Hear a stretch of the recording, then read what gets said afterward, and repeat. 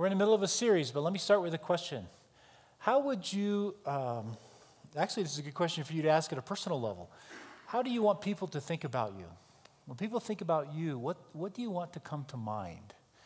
One of the things I have pondered over the years, although I'm not morbid, I do ask the question, at the end of life, when I have had the privilege of going to be with the Lord, and you guys all get to laugh at me, crack jokes, and do all those kinds of fun things, you know. I told Nancy when I died, just throw a party. All right, just throw a party. I have asked the question, what do I want people to say about me? My kids have their own ideas of what will go on my tombstone. I'm going to have to put that in my will, I guess. But as a church, as Dillon Community Church, what would we like the Summit County to say about us? That was a question I asked all the way through the interview process with the transition team and elders. How do you guys want to be known? How are you known, and what do you want to change? And I think that's an important question. How do we want people, what do we want them to say about Dillon Community Church? What naturally just comes to mind? Some churches define themselves by what they don't believe. I'm not a fan of that approach, but it is actually very common. You can go to websites of churches, and often you'll have statements on there, we don't believe this. And in some respects, a statement of faith, which we were talking about on Wednesday nights at the theology class, a statement of faith does begin to articulate and draw some boundaries. Here's what we do believe. But it's not a statement of what we don't believe. I don't want to define us. Our elders don't want to define us by what we don't believe. I really want to take the time to wrestle through, as we have been doing, what is it we do believe? Let's define ourselves that way. Let's define ourselves by the things that we all agree on, which are good and right. Does that make sense? And so I think it's a question I'm going to continue to wrestle with the leadership team and with you. We're in the middle of a series, the story that we find ourselves in. We started with the basic premise that there's this story, a grand story from creation to new creation.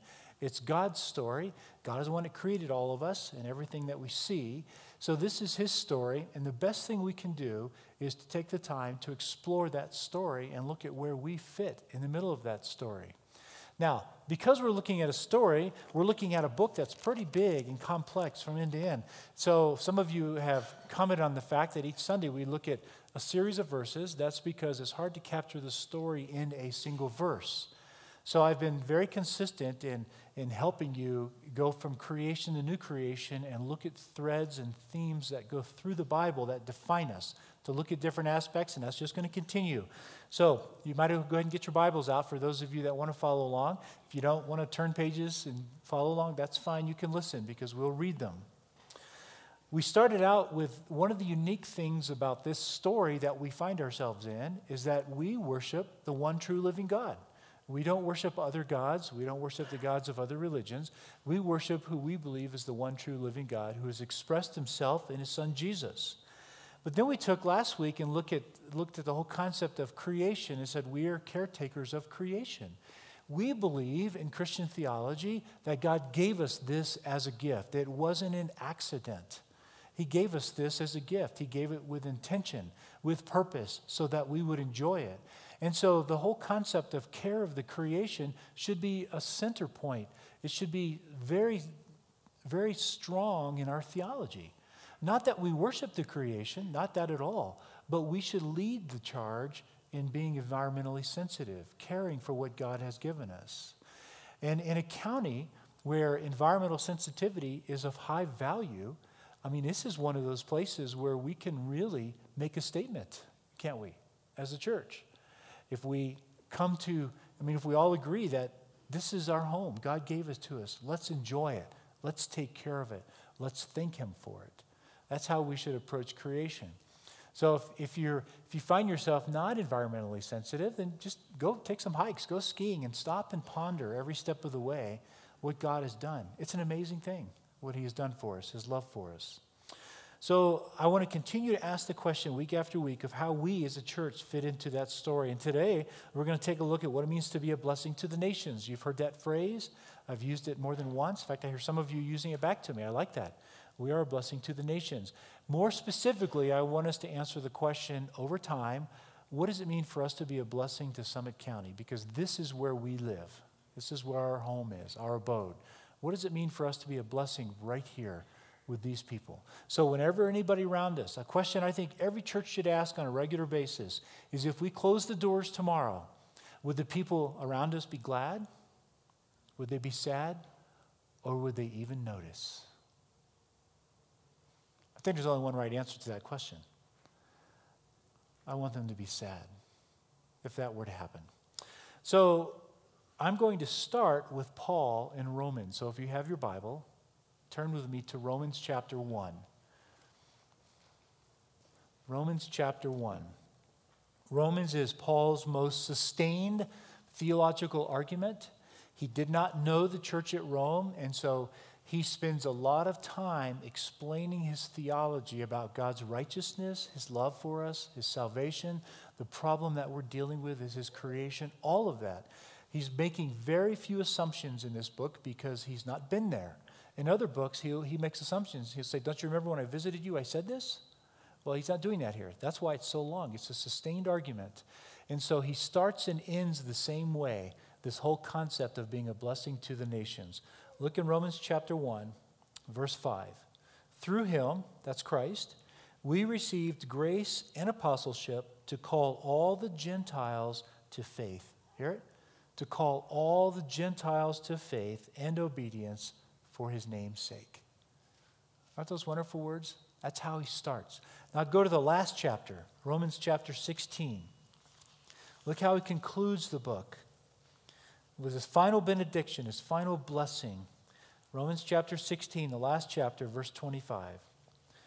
Now to him who is able to establish you in accordance with my gospel, the message I proclaim about Jesus Christ, in keeping with the revelation of the mystery hidden for long ages past, but now revealed and made known through the prophetic writings. You are aware that Paul likes run-on sentences, right? In fact, in Greek, sometimes these sentences are very long. Some of them go 5 or 6 verses. We just break them up. So this is a long sentence. He's writing and he keeps throwing things in there he wants to say. But now revealed and made known through the prophetic writings by the command of the eternal God, so that all the Gentiles might come to faith and obedience. So that all the Gentiles might come to faith and obedience. To the only wise God be glory forever through Jesus Christ. Amen. He starts and ends the book with his love for reaching out to the nations. By the way, the word Gentiles, you could translate it nations. Okay, nothing wrong with that. It's the same. And so the book of Romans is the book where Paul lays out his argument from creation to new creation to reach the nations. So you may remember in Genesis 3, he said, there's no one righteous, not even one. No one seeks for God. That means we're in trouble. That means we're in trouble. Romans 1:18, the wrath of God is being revealed from heaven against all the godlessness and wickedness of human beings. We are all in the same boat, friends. And this book, Romans, is the longest sustained argument of God's deep love and passion for all the nations of the world. And Paul starts not by defining the gospel. He starts by explaining the plight that we're in. We are definitely in a plight. We are in trouble. The creation struggles if God does not intervene. And he spends 3 chapters talking about, and he captures everybody in that net. As he casts the net of how broken everyone is, he pulls everybody into the same net before he finally gets to the point of talking about what the gospel is. Because he wants us to understand we all share alike in this struggle. All of us as human beings, we are members of one race. Doesn't matter what our ethnicity is, we all struggle. So now let's go back and look at what Paul said about that. So I'm not going to take you back for most of this. I'm just going to describe it because you know the stories, and so what I'm going to do is put them into context. Genesis 1 and 2, we have creation. Genesis 3, we have the curse. Genesis 3 is very significant because it provides us information about what this world looks like that has come under the curse. This is God's curse. Therefore, it takes God's blessing to overcome God's curse. You get that? God cursed it. God's the only one that can change it. So it's very important that both of those are true. It's God's curse, and therefore God changes it. He overcomes it. So Genesis 3 provides us with this picture. Humans, right off the bat, Adam and Eve, the very first thing they do is they hide from God in fear. It's their immediate response. They're now afraid. They weren't afraid before. They now experience shame. They begin to blame one another, don't they? I love Adam's response. It was Eve. I've used it many times. Doesn't work any better now than it did back then. Isn't that part of our world? Isn't that part of our culture? We experience fear. We experience shame. We blame one another. Isn't that the natural thing to do? We see it all over the place. Even the soil, the very soil, comes under God's curse.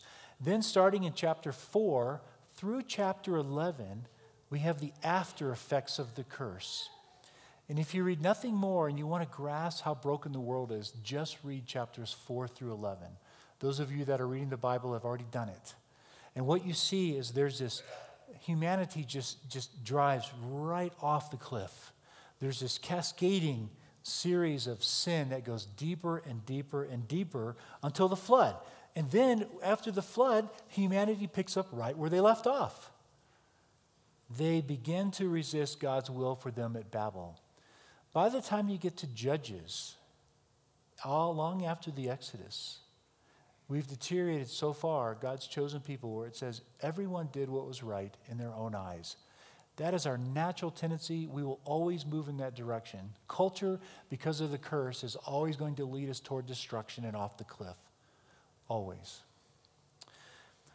Every area of life is tragically impacted by the fall. All of creation is broken beyond repair. If God chooses to ignore us, what hope do we have? This is where the concept of Christian hope floats to the surface, because we have a God that remembered. He did not forget us. He loves us. He moves passionately, purposefully, intentionally, pervasively through our lives, even unbelievers. In fact, if you were to take a second and reflect back on your own journey to Christ, every one of you has a different story, but one of the common things I'm willing to bet is that each of you can recognize God's presence before you finally recognized him. He was involved in your life. He was tapping on the shoulder. He's whispering in your ear. Somehow he's there. That reflects the God that I know. So we often ask the question, what about the person who never hears about Jesus? I think we got it backwards. I think God pursues every human on the planet because he loves us. He didn't forget us. He remembered us. That was the message of Advent. So now, before we get to the solution, we see jealousy. We see anger, we see murder, we see vengeance, we see violence, we see corruption, we see drunkenness, sexual disorder, arrogance, on and on and on.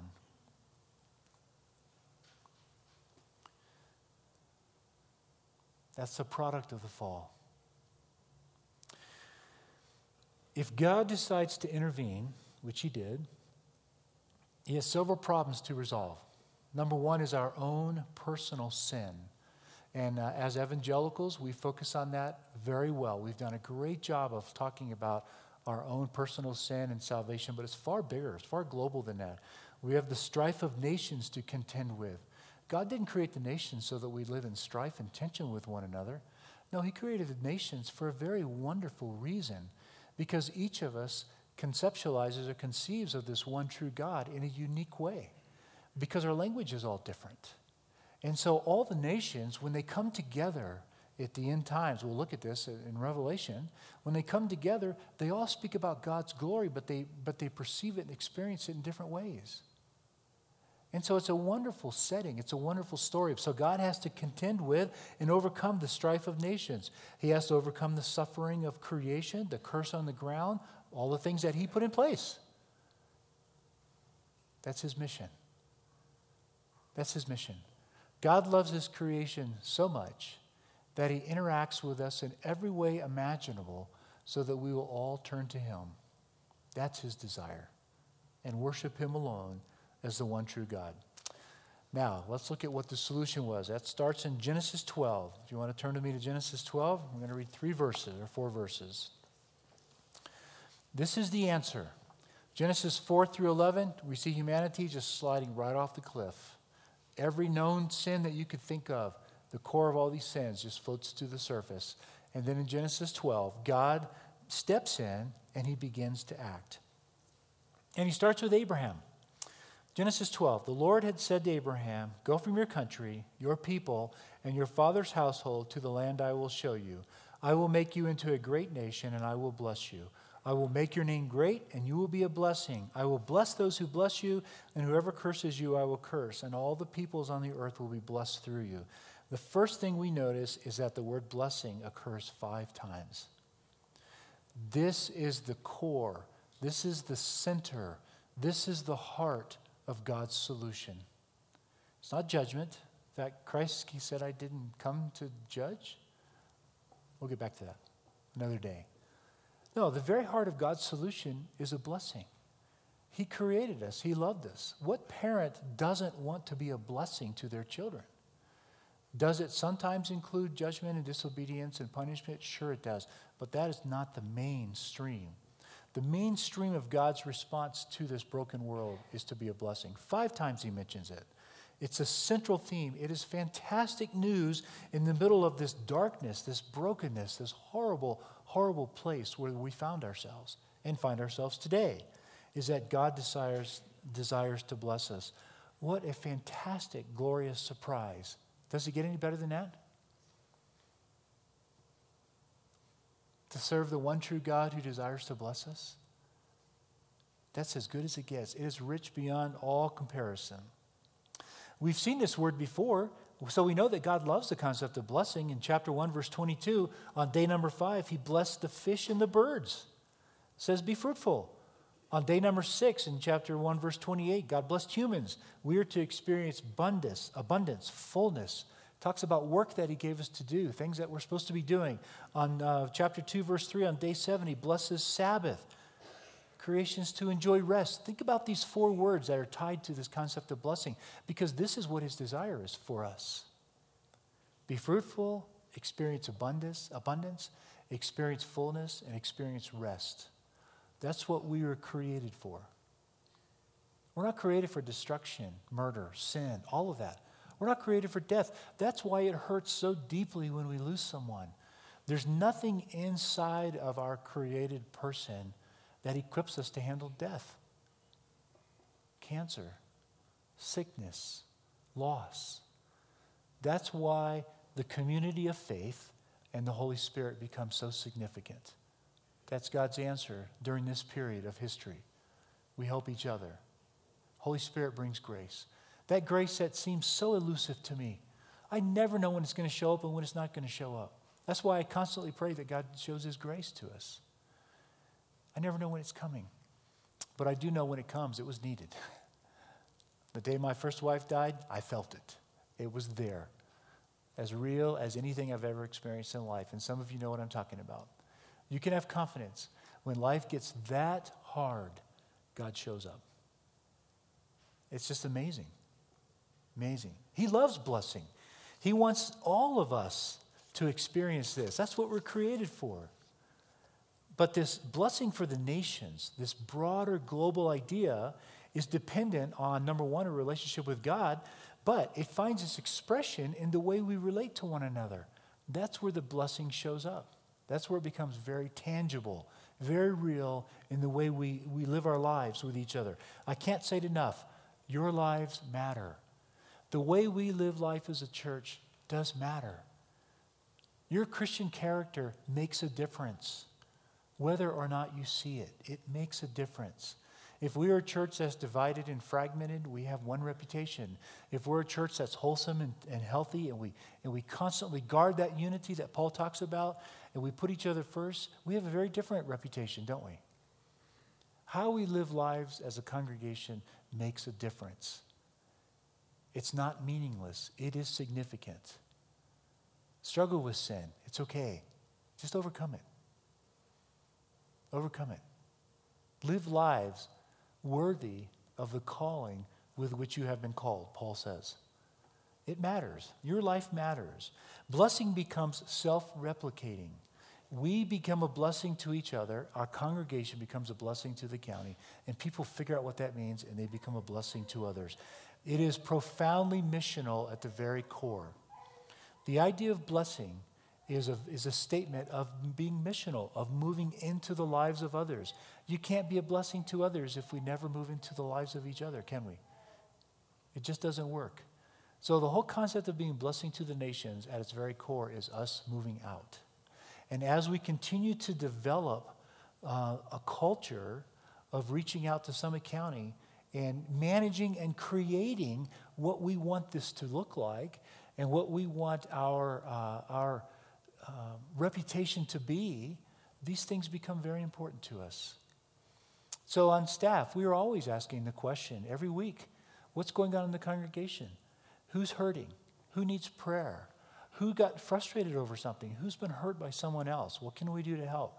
Because we want to constantly be out in your lives, helping bring this back to peace. Bring this back to the Lord is good. The Lord desires to bless us. Does that make sense? You follow me when I say it that way? This is important to us. All the leadership is concerned about this. And Paul grasped it. That's why he talks about all this in Romans. Well, the promise to Abraham that he would be a blessing to the nations, it's repeated 5 times in the Old Testament. The first 3 to Abraham himself.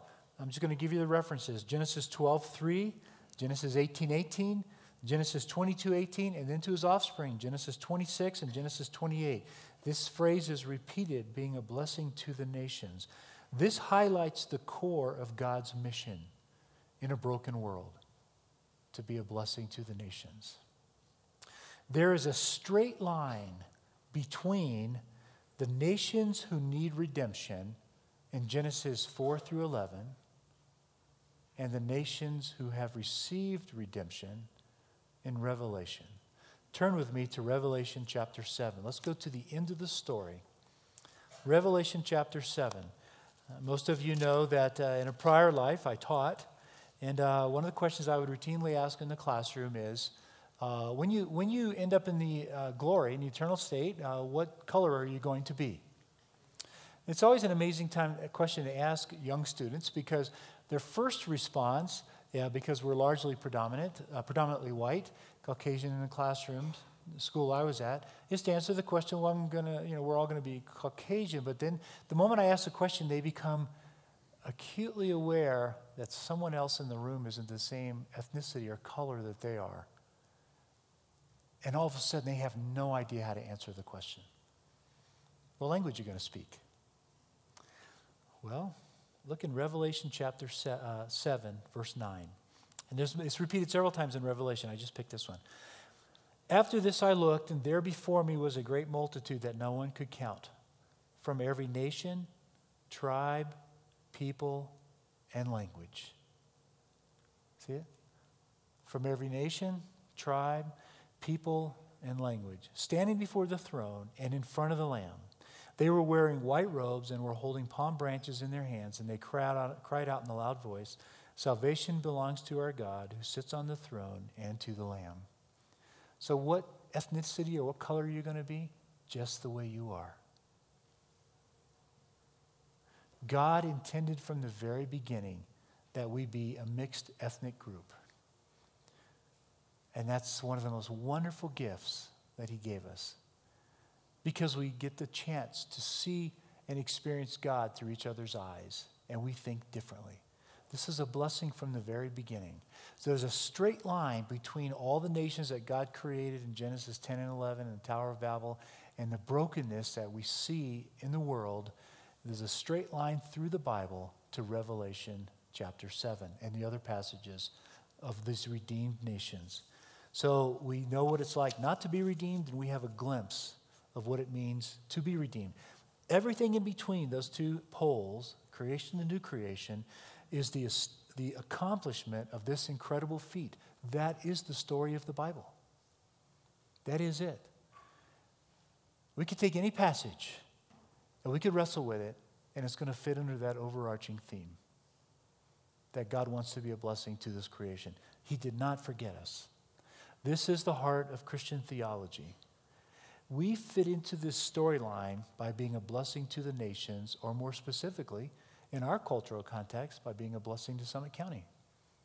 That's how we fit in. And the question is, what does that look like? That's why I want to raise the question for the next several months and say, what should we be doing 2 or 3 years from today that we're not doing today? Let's wrestle with that. Let's dream. I love those of you that are already exploring in your conversations. What does that mean? I've got all kinds of ideas coming. Some crazy, some wacky, some wonderful. No, they're all great. What does that mean? How do we fit into Summit County? So what I'm going to do now is I'm going to finish with this. I'm going to do a quick flyby. Don't even try to keep up. You just listen. Psalm 96. Sing to the Lord a new song. Sing to the Lord all the earth. Sing to the Lord, praise his name. Proclaim his salvation day after day. Declare his glory among the nations. His deeds, marvelous deeds among all the peoples. Do you see his love just flowing out for the world, his creation? I'm going to turn to Isaiah 60. Again, I could have picked many, many verses. I just handpicked a few here just to give you a flyby. Arise, shine, your light has come, and the glory of the Lord rises upon you. See, darkness covers the whole earth, and thick darkness over all the peoples. But the Lord rises upon you, and his glory appears over you. Nations will come into your light, and kings to the brightness of your dawn. Do you see the Lord's love for his creation? He is going to pull it off. He's going to make it happen. You heard these during Advent. Luke chapter 1, and Mary's song, the very last thing. Luke chapter 1, verse 55, verse 54. He has helped his servant Israel, remembering to be merciful to Abraham and his descendants forever, just as he promised. That's our hope. God is faithful. Just as he promised, he's going to reach the nation. The next chapter, chapter 2, Simeon praises God. She walks in and gives the baby Jesus to Simeon. I can only imagine the tears and the excitement and the joy. And here's what he says. Sovereign Lord, as you have promised, you may now dismiss your servant in peace. For my eyes have seen your salvation, which you have prepared in the sight of all the nations, a light for the Gentiles. God did not forget us. He remembered his promise. He remembered his covenant. Our lives matter. He intends to establish this reign in his creation to the entire universe through Abraham, Israel, and the church. We have a role to play. We have a very important role to play. We're getting ready to take an offering. We're going to have 2 offerings. Mark explained it. We're going to pass, and we're going to do an offering that just meets the general needs of the church and all the ministries that we do around here. And then there's a benevolence offering. Up front on either side and 2 in the back, there's containers that you can put a gift in where we help people that just need help. They just need help. You know, some people are just hurting so deeply, and it's just as a way to help them. We're going to do that. But I want you to think about this. Why, Mark asked you at the beginning, why do you come to church? Why did you come to church today? Fantastic question. You should ask that every Sunday. We should just get in the habit of asking you, why did you come to church today? I'm going to ask the question, why are you giving? Why are you giving? Why are you going to write a check and give? Why are you going to do it? I want you to hear Paul's words, because this relates to God's mission. The very first thing he says is our giving is for the purpose of ministry. I'm reading a well-known passage to you. It's out of 2 Corinthians 9. Remember this, whoever sows sparingly will also reap sparingly. Whoever sows generously will also reap generously. That's the principle that kind of defines the whole passage. If you're generous, you experience generosity. If not, you don't. Each of you should give what you have decided in your heart to give, not reluctantly or under compulsion. For God loves a cheerful giver. By the way, if you're not giving cheerfully, don't give. Just pause. If you've gotten to the point where it's become institutionalized and rote, just take a break and say, how do I restore this cheerfulness? Whatever it is that God just leads you to give. And God is able to bless you abundantly so that in all things, at all times, having all that you need, you will abound in every good work. Now he who supplies seed to the sower and bread for food will also supply and increase your store of seed and will enlarge the harvest of your righteousness. Now here it is. You will be made rich in every way. We do not teach faith formula theology because there's another phrase that follows. You will be made rich in every way so that you can be generous on every occasion. And through your generosity, it will result in thanksgiving to God. So the first reason is we give is to be an encouragement, to be a blessing to others. But then he goes on. This service that you perform is not only supplying the needs of the Lord's people, but is also overflowing in many expressions of thanks to God. Because of the service by which you have proved yourself, people will praise God for the obedience that accompanies your confession of the gospel of Christ. Second reason you give, because it's living out your faith in a very real and tangible way. That's the second reason you give. Every time we give, it's a way for us to live out the gospel that we believe. This fantastic news about what God has done. So I'm going to invite the ushers to come up, take the offering, and I'm going to pray for you in just a minute. But pause and think about that. As you write a check, or maybe you've already written one out, I trust that's between you and the Lord. He helps you figure out what to do with it. But as you drop it in, just pause and say, God, thank you for this incredible good news in a lost and broken world. Thank you. And by the way, thanks for being generous. You guys are very generous. Thank you. Let me pray. Father, this offering that we're about to receive, we take it, Lord, and we receive it in the name of your Son for his glory. And Lord, help us find ways to use it to tell people about what you have done. It's incredible news. In Jesus' name, amen.